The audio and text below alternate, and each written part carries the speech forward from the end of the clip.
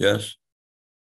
On that note, I want to welcome everybody to the world according to that man, Benjamin Jeremy Stein, who I had the pleasure of spending the day with in the sweltering heat of glorious Los Angeles. And I want to welcome the rumblers, the ranters, the truthers. And I want to thank you, everybody, from the bottom of our hearts. I mean this the ranking we have in news and commentary for a show that really does zero promotion.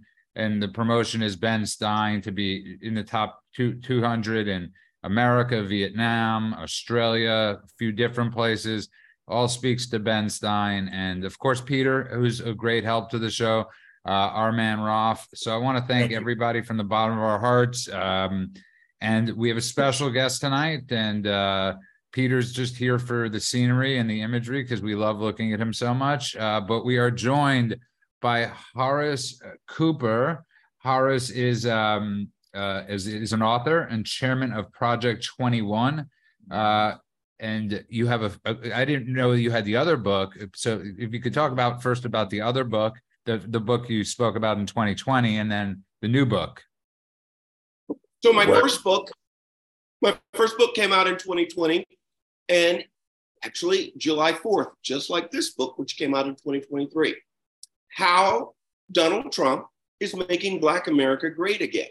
And its purpose was to compare the Coolidge policies with the Trump policies and show that during the Coolidge policies, Black Americans prospered mightily, and they did with the Trump policies. We're often asked, at least I've been, when is this time when Blacks have ever been great? There was a period when Blacks set records for prosperity. In fact, during the 1920s, while the entire America prospered, we created more Black millionaires than we would see until the 1980s, even as the Black population exploded.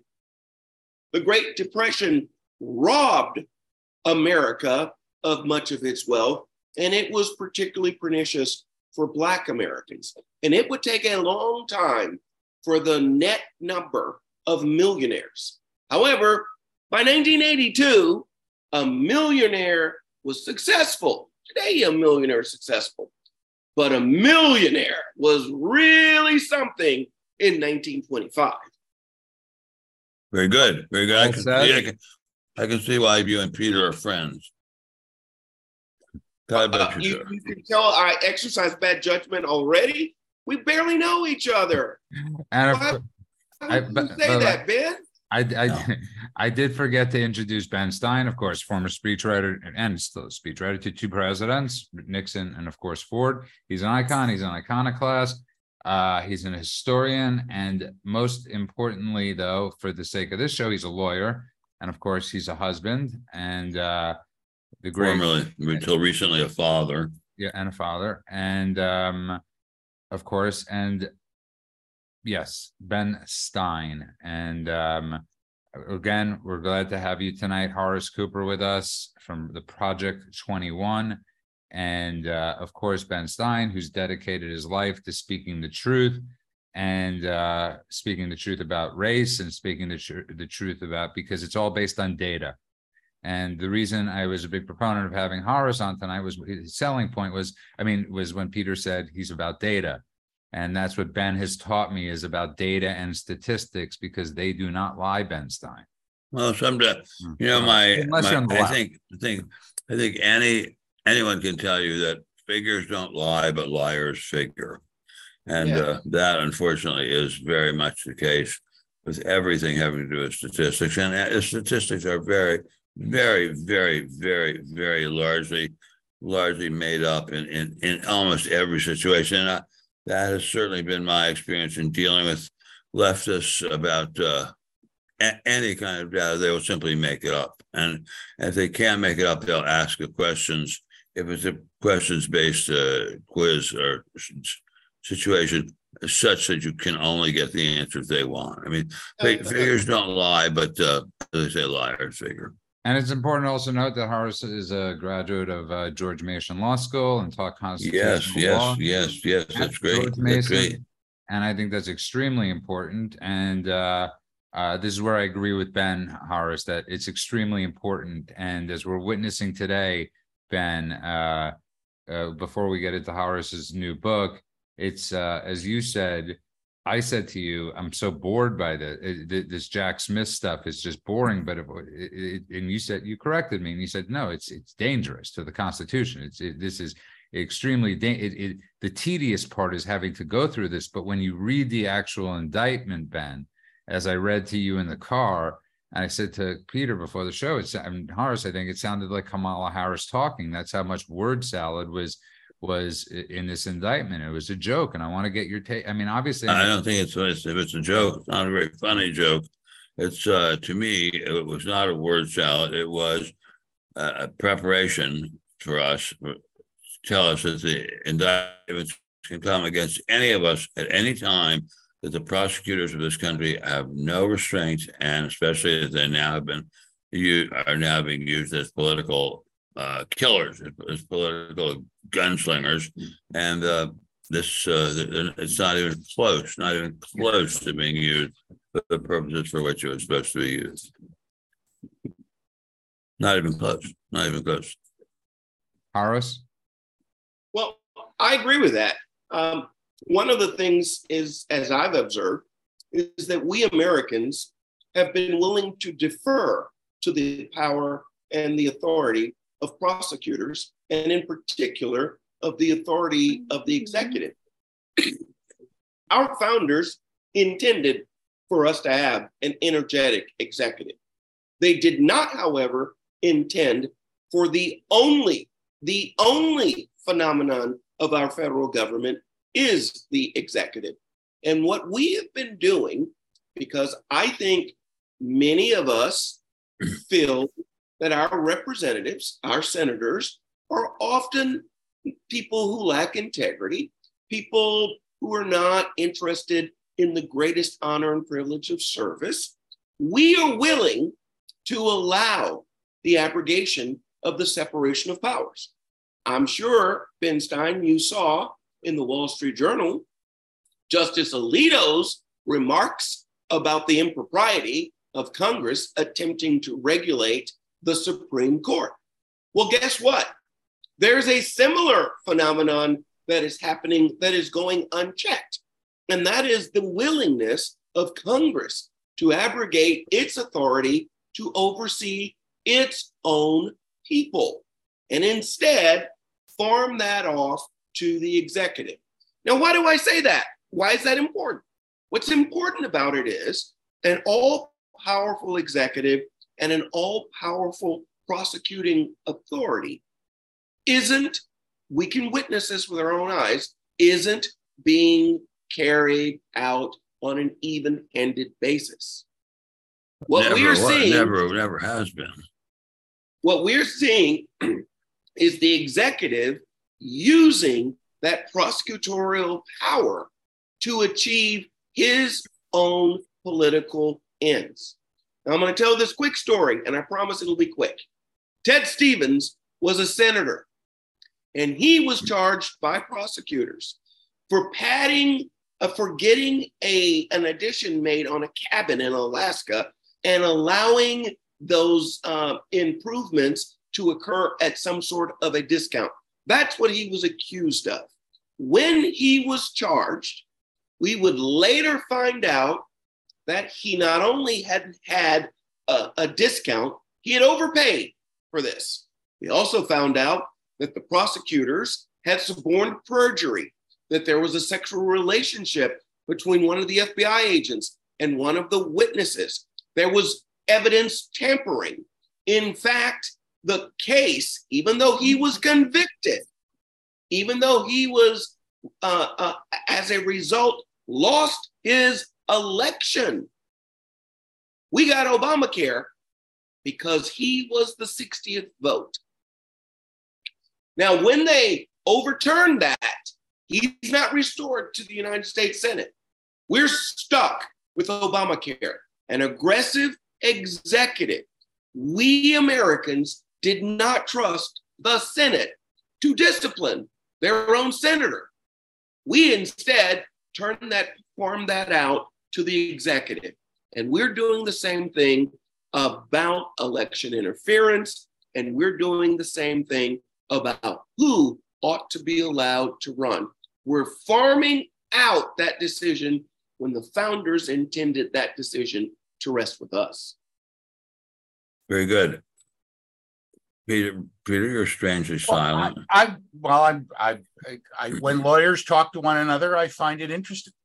But I just think that this third indictment will have no more success than the documents indictment. I think these charges are made up out of whole cloth. They've criminalized private communications between clients and attorneys. They're criminalizing speech that they don't like. They are doing everything they can at their disposal within what appear to be legal means. They're not, but they appear to be. Well, to knock Donald Trump out of the presidential race. And what I don't understand is how they can be so tone deaf as to not. Wait a second. I would say how they can be so tone deaf. Who do you mean by they? By they, I mean the Biden people, the Garland people, the people, the Democratic National Committee, the donors that are paying for some of this stuff. How they don't realize that these attacks on Trump ratify his arguments. They don't dispute the arguments, and they make him stronger politically, not weaker. Well, okay, well, I must say, Horace, sorry, Horace. Go ahead. No, Ben, go for it. We rarely get to see you. So. I wonder if you have any data behind that. There's a big headline day after day after day in newspapers and on TV shows and even on the radio about these indictments. I see very little following that about analysis of how voters respond to that. Well, look at the New York Times Siena College poll that came out Tuesday. Not only shows Donald Trump with an almost 40-point lead over Ron DeSantis, his nearest competitor, but it shows him in a dead heat with Joe Biden. Well, that's great to know. If Donald Trump, and this is the New York Times, so you have to. After what? After what? If it's the New York Times, the thumb is on the scale to tilt the data towards Biden as best they can. But if Trump is running even with Biden right now in a New York Times poll, that ought to set off alarm bells. I think that may have helped rush the Jack Smith indictment forward today. Not just back from Hunter, but. I just want to add, though, that this is lawfare. We, the American people, are supposed to be deciding who we want to be our next president. There is an impeachment process if there has been some misbehavior on the part of any particular candidate or individual running. Donald Trump has been a victim of this twice. This has been adjudicated in the impeachment process. The problem, as I see it, is that we've been willing to allow this to go forward. Look about the electors, the so-called fake electors in Michigan that have been indicted. In Florida, in 2000, there were a dual set of competing electors submitted. No charges filed. In 1960, when many people think that Nixon had actually won the election, however, he didn't compete, he didn't contest, but in Hawaii, of all places, again, a dual set of electors were presented.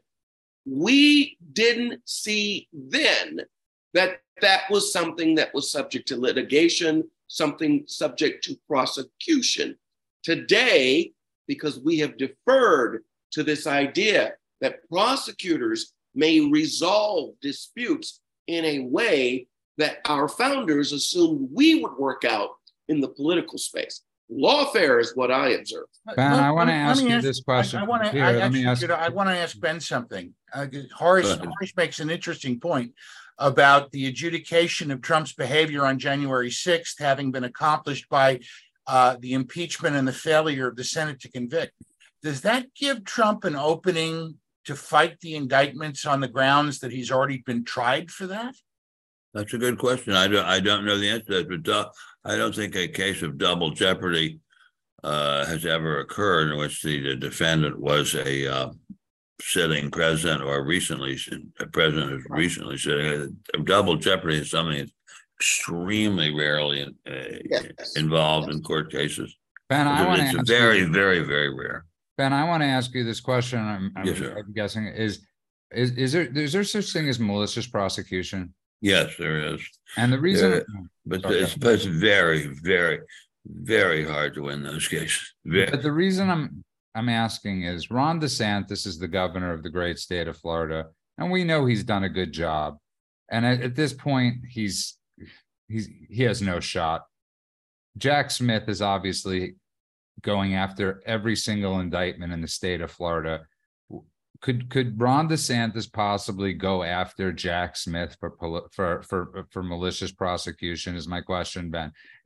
Turning the tables on this guy, because somebody really does need to turn the tables on him. Well, I think Trump could sue him for malicious prosecution, but Trump, who I think is nowhere near, malicious prosecution and double jeopardy, I think it's been extremely thoroughly discussed that Trump is nowhere, at least I think, nowhere near as rich as he seems to be or pretends to be. So I'm not sure he wants to get involved in that kind of litigation. That's a very, very expensive process. But I think your basic idea is quite sound. There's something extremely bad, let's make it real simple, bad about endlessly prosecuting the same guy in the state of Florida, especially for the most trivial, the absolutely most trivial nothing that can be imagined.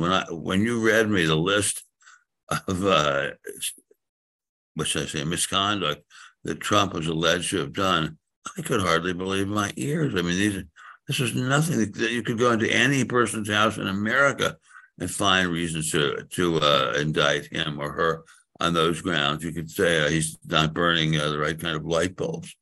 Excuse me. You could say his car is not properly tuned. I mean, there's so many ways to prosecute people in America today, and now we're seeing prosecutors, perhaps not quite right in the head, using them. Well said. And Horace, I want to get to you. I want to get so Ben and I in 2000 January, what was it? Probably January 7th.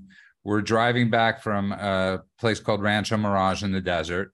And first he was on the phone with a friend of his, God rest his soul, one of the most talented men in the world, as far as speech writing went, and who had said to him something to the effect that Trump really sort of caused this. And Ben is in the car and he's reading the whole speech as we're driving back. So it's about a 2.5 hour drive back. And he reads it the first time and he says, I don't see anything, and he reads it again, and he reads it again. And it's a pretty long speech. And it took up most of the car ride, and Horace. And by the end of the car ride, Ben's like, and I trust Ben's opinion as far as the law, and I will probably trust your opinion, but we both read the same thing. He called for a peaceful protest. What more? What is there? There's no there. That's right. There's no. It's like what my great aunt Gertrude Stein said about Oakland. When you get there, there's no there, and there's no there about. I guess it was great aunt, but there's no there about not at all about anything he did on January 6th.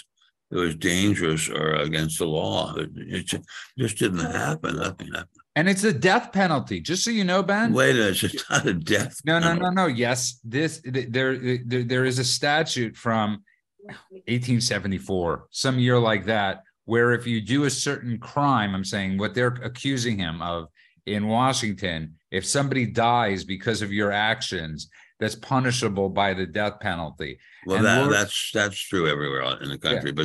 but Yeah, I mean, Would you put it past the murder doctrine, but let me suggest this. I am watching this phenomenon. Let's think about whether or not senators and House members invest and they rely on information that they gather while they are at work and they have access to information. Overwhelmingly, Americans say, well, that ought to be a crime. Well, guess what? It is a crime. If your congressman votes to make this a crime, I can promise you, especially when you have a 5-vote majority, the only people who are going to be prosecuted are going to be those that enhance the executive's position. Yes, we have a lot of crooks that work in Washington for us.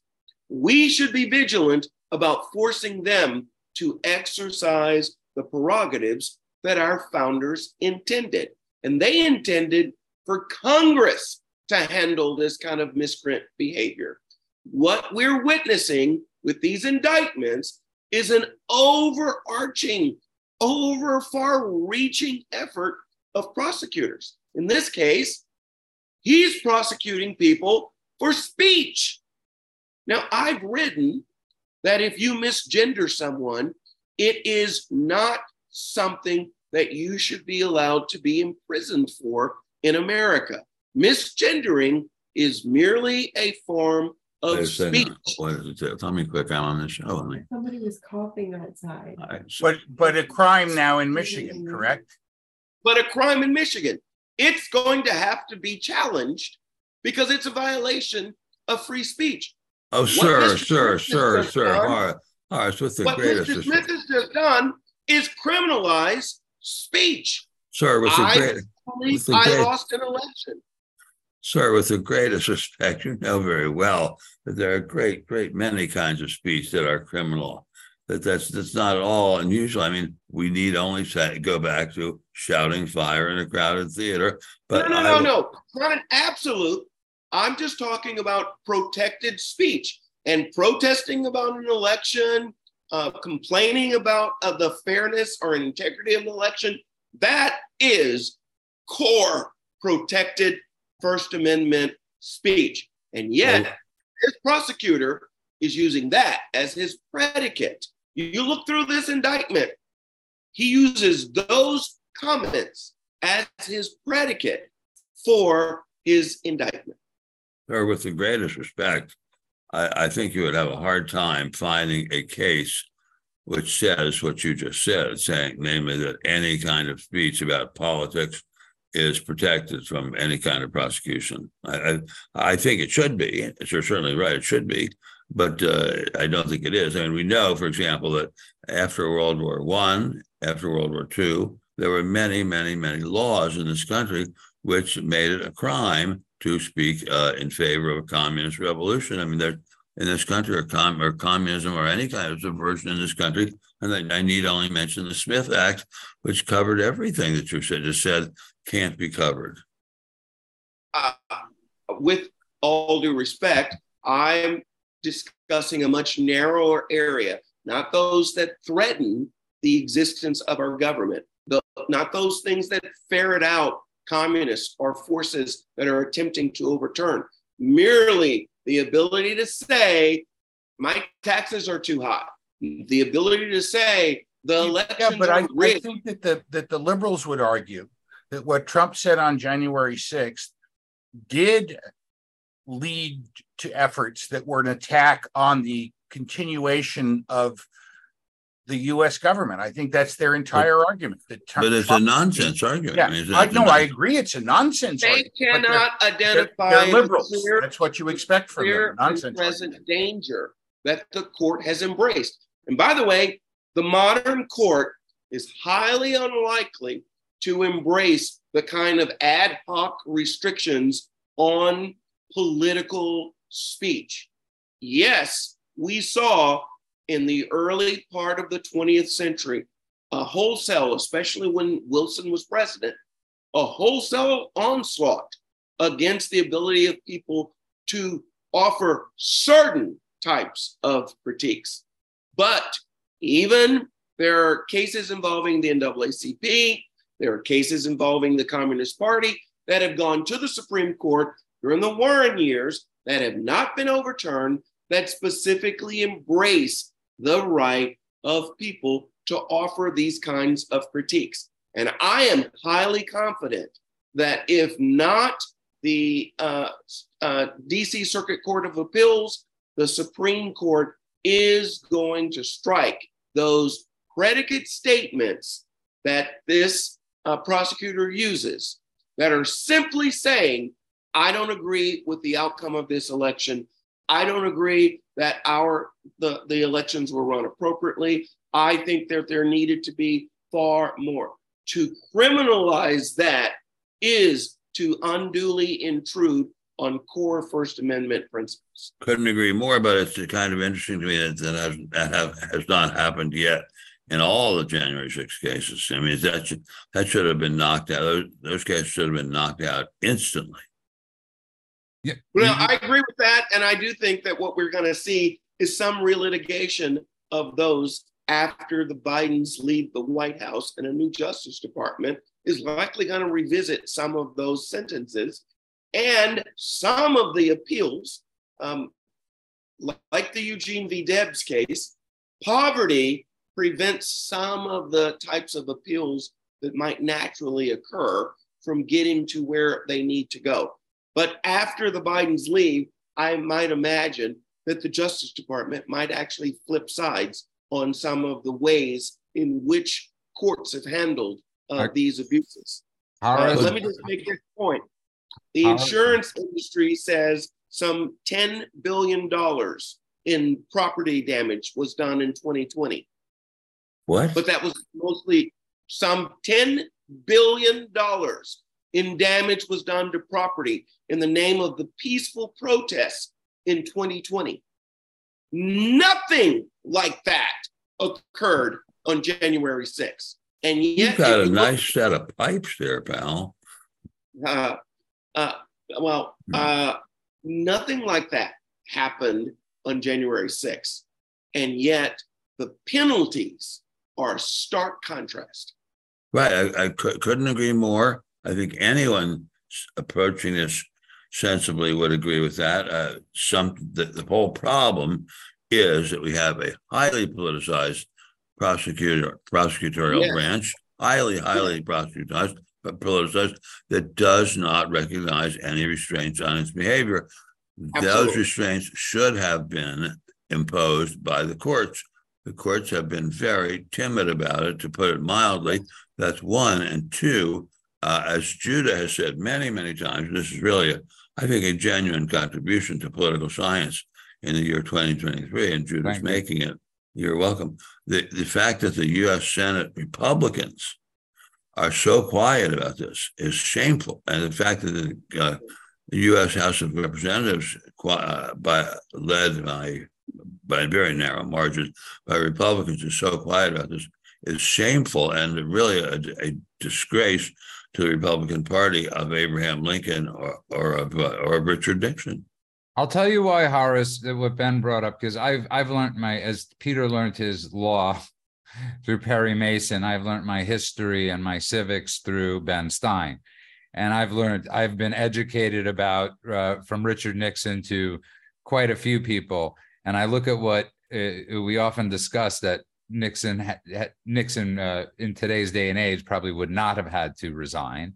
But the sadness in the whole thing is the lack of loyalty among people in the Republican Party, that is party over it's principles over personalities. Yeah, unfortunately, the Republican Party showed very little courage in the Nixon days, and they're showing very little courage about defending Trump right now. I mean, the number of people who really are speaking up for Trump in the Republican Party is a pathetically small number. And it's in the timid way that they do it, and again, they do not realize the devastating blow this causes to the base.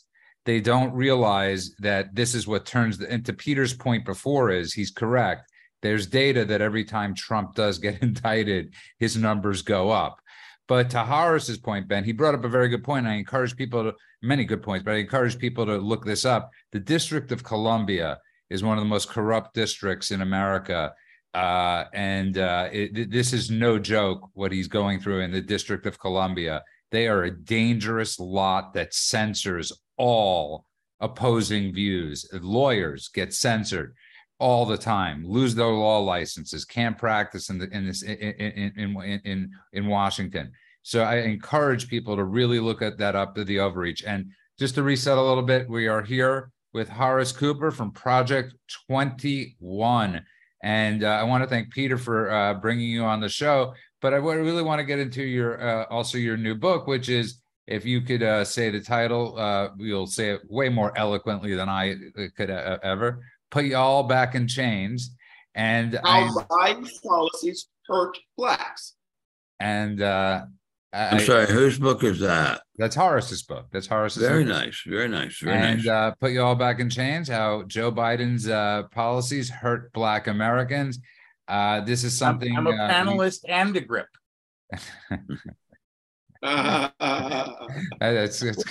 Peter, you could leave now. You ended it on a great joke. But to Horace's point, Ben, this is something we discuss all the time. Recently, I'll get to Horace in a second about this because you wrote the book, but I think it's very important, Ben, because Tucker Carlson did an interview with Ice Cube, and obviously from NWA, and Ice Cube was one of these people that said, I was very disappointed with Obama, and because he did nothing for the Black community. And yet I'm sure if he voted in 2020, he voted for Joe Biden. Now, this has been a huge issue, is so you've been disenfranchised, but it's like sort of this Stockholm syndrome yes. And I speak to this, Horace, as a Jew, that we're always so conflicted why so few Jews vote Republican when they're the biggest supporters of Israel, and vice versa. In the Black community, there's been nobody that's destroyed it more than the Democrats, Ben, and yet they continually vote. And I don't know what more Republicans can do to get the Black vote. Ben, I'll go to you first, and then Horace, obviously, since you're the writer of the book. But Ben. It's a mystery to me, and there is a myth that Jews are particularly smart, and unfortunately, it is a myth. But but they're certainly not. I mean, they do very well on standardized tests. They make a lot of money by and large compared to other groups, but in terms of their voting their own political interests, they're pathetic. I think a long time ago they were taught that the Republican Party was for white, rich Gentiles and Protestants, especially, and somehow they never quite got out of thinking that way, and it's kind of heart-rendering. And when I was working for heart-rendering, a word my wife made up, it's a great word.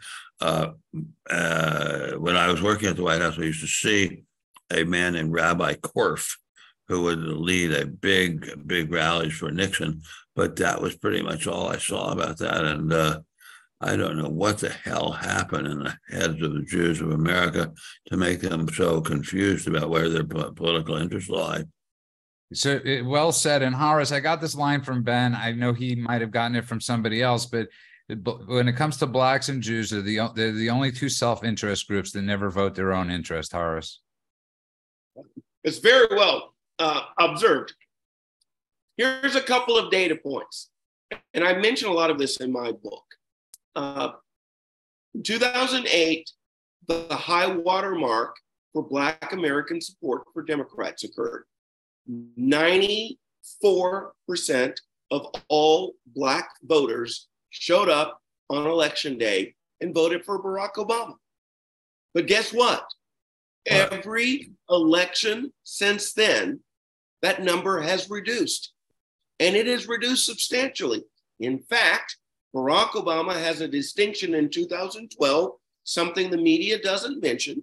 He is the only president who was reelected with fewer votes than his successor in nearly 100 years and in incredibly fewer black votes.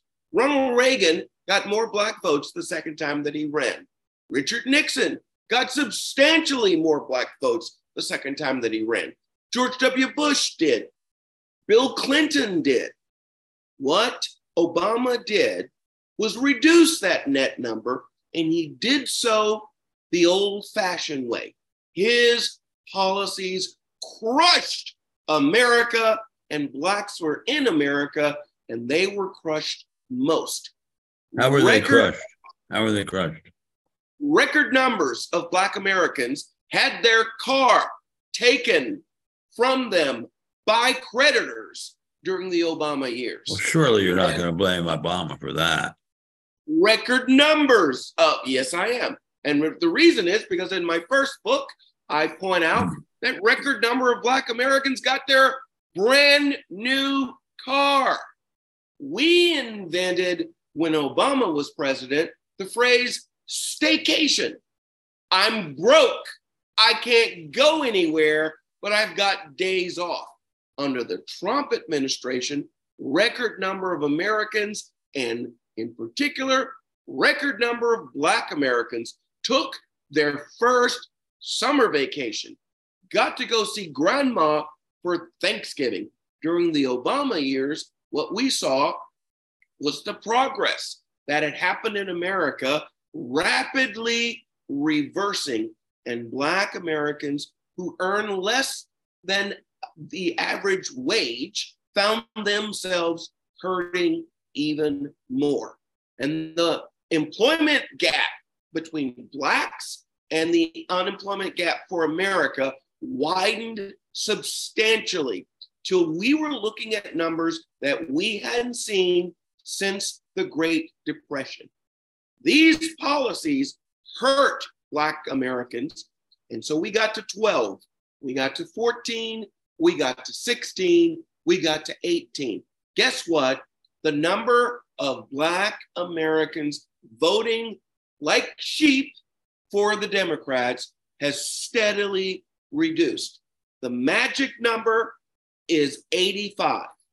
If Democrats do not get 85% of the black vote, they cannot carry New Jersey, they cannot carry Illinois, they cannot carry Pennsylvania. In 2022, the black vote was 88% for the Democrats. I still would like to go back to the car thing. I don't understand how if I'm a black person and I have a car and it's repossessed because I can't make the payments on it, how's that Obama's fault? I mean, I believe me, I don't like Obama at all, not at all. But I don't understand how he can be held responsible for someone losing his car. With all due respect, when economies grow, fewer people have their homes foreclosed on or their cars repossessed. And you can look at the Reagan boom, or you can even look at the Bush boom, and you can see a reversal of this phenomenon. And guess what we're witnessing today? In just 2.5 years of the Biden administration, we're seeing a skyjacking number of car repossessions, credit scores dramatically dropping. When you are unemployed, when inflation runs too high, when the economy is not supporting you, you end up having to triage. There's too much month left over when the paycheck is over. That means something has to give. Car payments often are the first thing to go. Well, insurance is the first to go. Health and life and car insurance are the first to go. But then car payments, then house payments.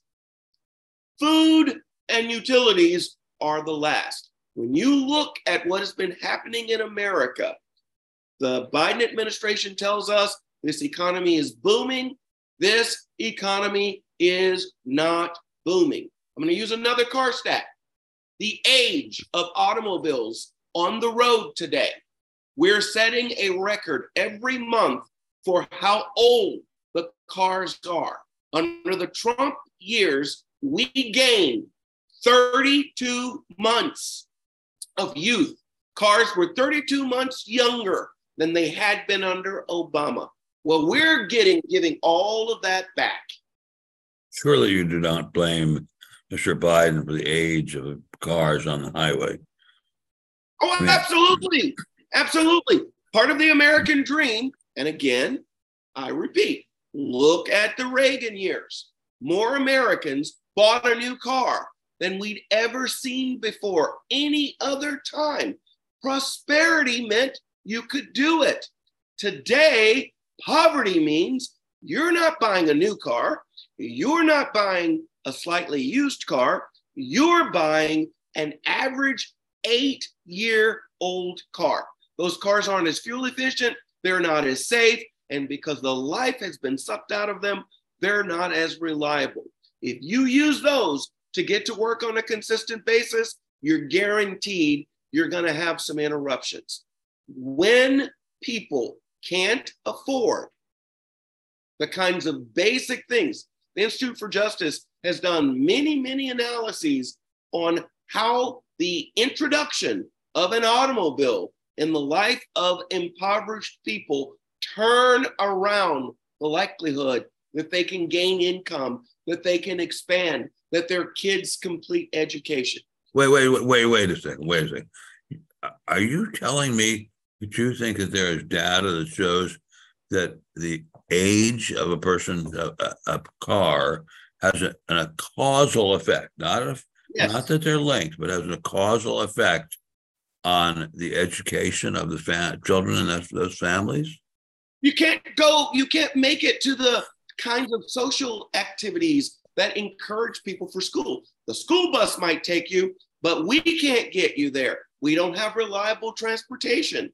And again, many of the people who have marginal incomes, they're not going to amazing schools. So you need the ability to supplement interest in education.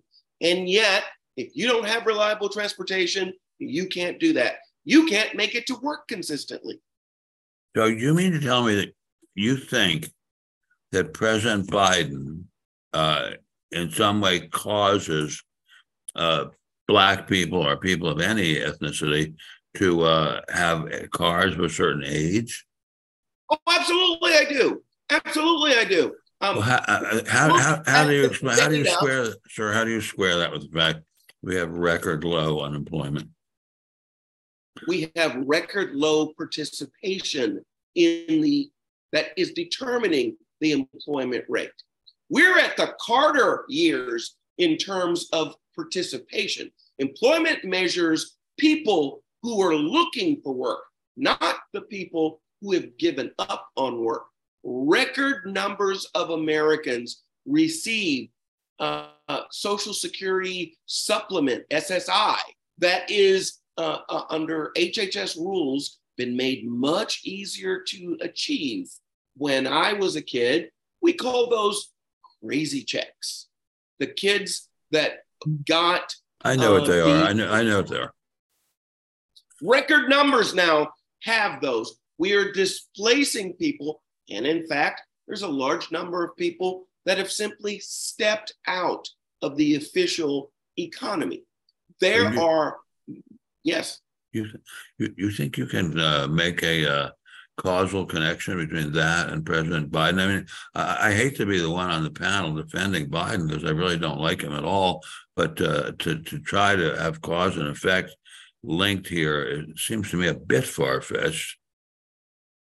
I'm highly confident in the association between the ability of people to get access to quality, durable consumer goods in a thriving economy and the consequences when they do not. And that includes not just cars, that includes refrigerators, that includes washers and dryers, that includes all of these products that make it more likely that the children in those households will be able to focus on attaining their education, mastery of their educational needs. When those things are not present, what you see is less of that. And poorer people tend to face this in a shrinking economy. And by the way, do you challenge that we're all but in a recession?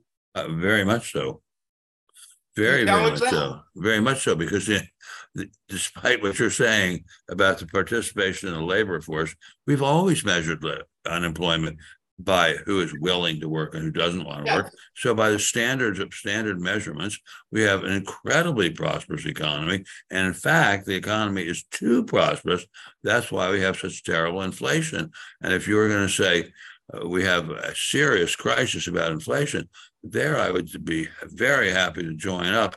But I don't think that's Biden's fault either. I don't think Biden has any idea about economics, but any idea about what causes inflation. By the way, Peter, just to reset, Horace, Ben is very on this case, because we were discussing this today about he blames so much of this on Dr. Fauci. And because Fauci set in motion, Ben, I'll let you say it, because he said he scared people to death, and he scared the people who run the monetary policy of the United States to death.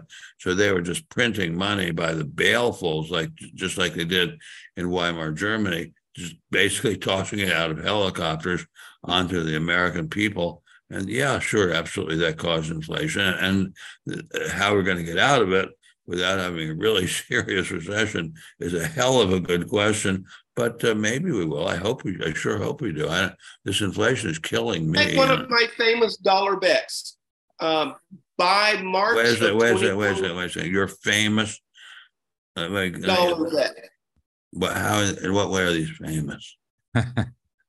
Well, if I lose, I give you the dollar. That's famous. I normally don't lose. If you lose, you'll give me the dollar. Okay, I didn't. Or we'll play Win Horace's money one night. Okay, great. Okay, well, great, Horace.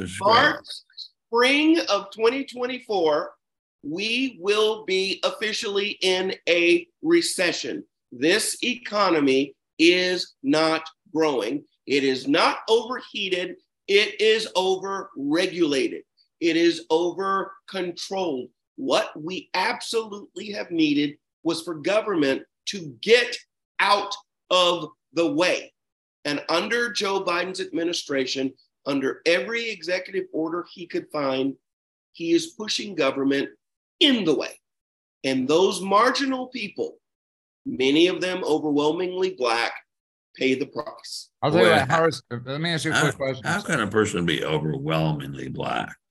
Or do you mean the group? No. I said many of those people overwhelmingly are Black. Oh, I see. Horace, let me ask you. So this is all in your new book? Yes. And where this is all in my new book. And where I break up in several different chapters, both the economic, the regulatory, all of these kinds of things. And I helpfully show a contrast when the policies were different, how people prospered. It's great to get your nephew off your couch when the economy is growing. It's terrible when your nephew has to come and move in. Oh, and by the way, I mentioned in my book, we have record numbers of second and third generation people having to move back home because this economy is awful. I need to sell my house now, apparently. I'm sorry, say that again, Peter. It sounds like I need to sell my house now.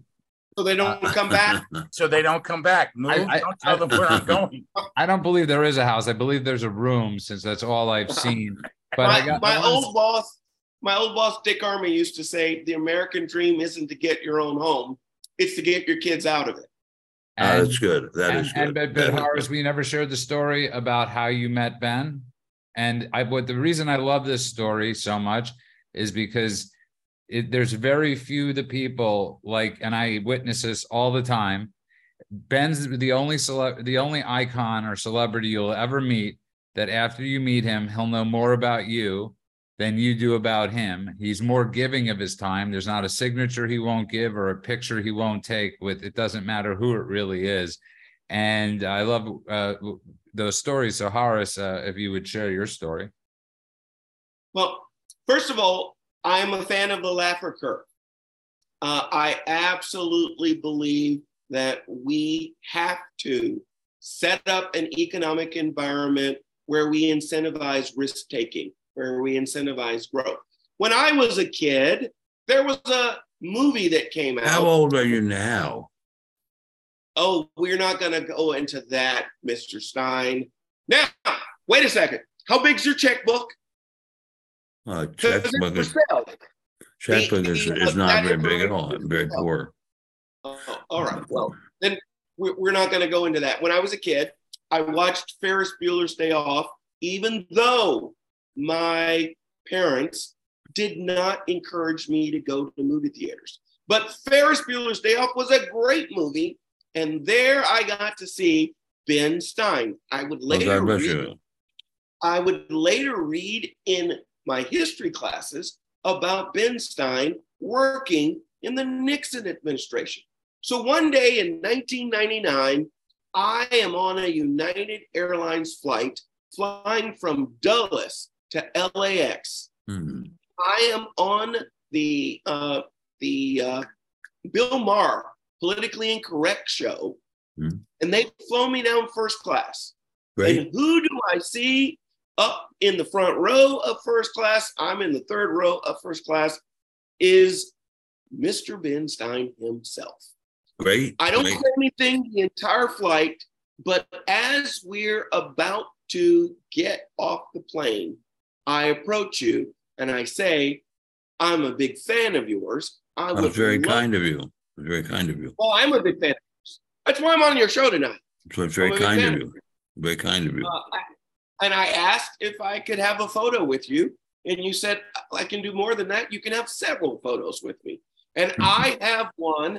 I need to probably figure out, it's in Texas. I have it on my wall, a picture of me and Ben Stein. But I have to say I'm deeply flattered. Yeah, that's a wonderful story, and it's a great story. And it goes to and thank you for sharing that, Horace. And it goes to the theme of as we're ending shows lately of how easy it is to be kind. And, very good. And how easy it is in today's world because people are unwilling to do it just to put that extra smile on somebody's face. By taking that picture, by putting out your hand, by if you could afford to buy that cup of coffee, by doing something kind for people. And especially our men in uniform and our women in uniform and people that serve our great country, but just how easy it is. And I got to say, Ben, that's Horace. I love that you shared that story because those are those are some of my greatest experiences with Ben Stein. And God bless you. Is that when people meet him, it truly he has no anger. He loves the fact that he got to play the teacher, and it never gets old for him, and he truly loves it, and he honors it, and he respects it, and he respects those that got so much out of it. And you're very kind. I'm just speaking the truth. So Horace, please tell people how they can find your book.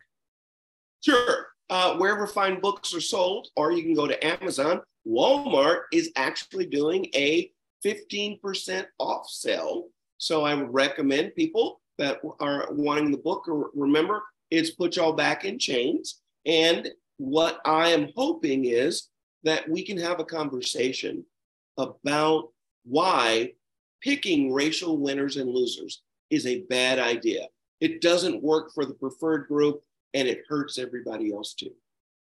And right on. And I want to thank Peter Roth for setting this up, our man Roth, who you could pretty much find him. I want to know, Peter, I cannot end the show without saying, where the hell is the Vietnamese restaurant? I'm still looking. I'm convinced that's why we trend in Vietnam, is because you keep on asking him about this Vietnamese restaurant. Because I'm not exactly sure how we're in the top 250 or top 200 in Vietnam. It might be in the top 100 in Vietnam. And I find it remarkable. So Vietnamese food, buy that Vietnamese food. And but Peter, from the bottom of our hearts, thank you. You can find Peter all over, especially his fans only page.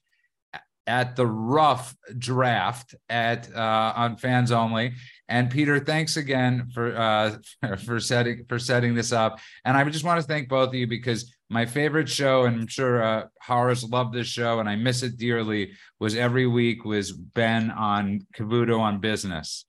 And yes. I loved the banter between, and you both happen to be black, but between him and Charles Payne.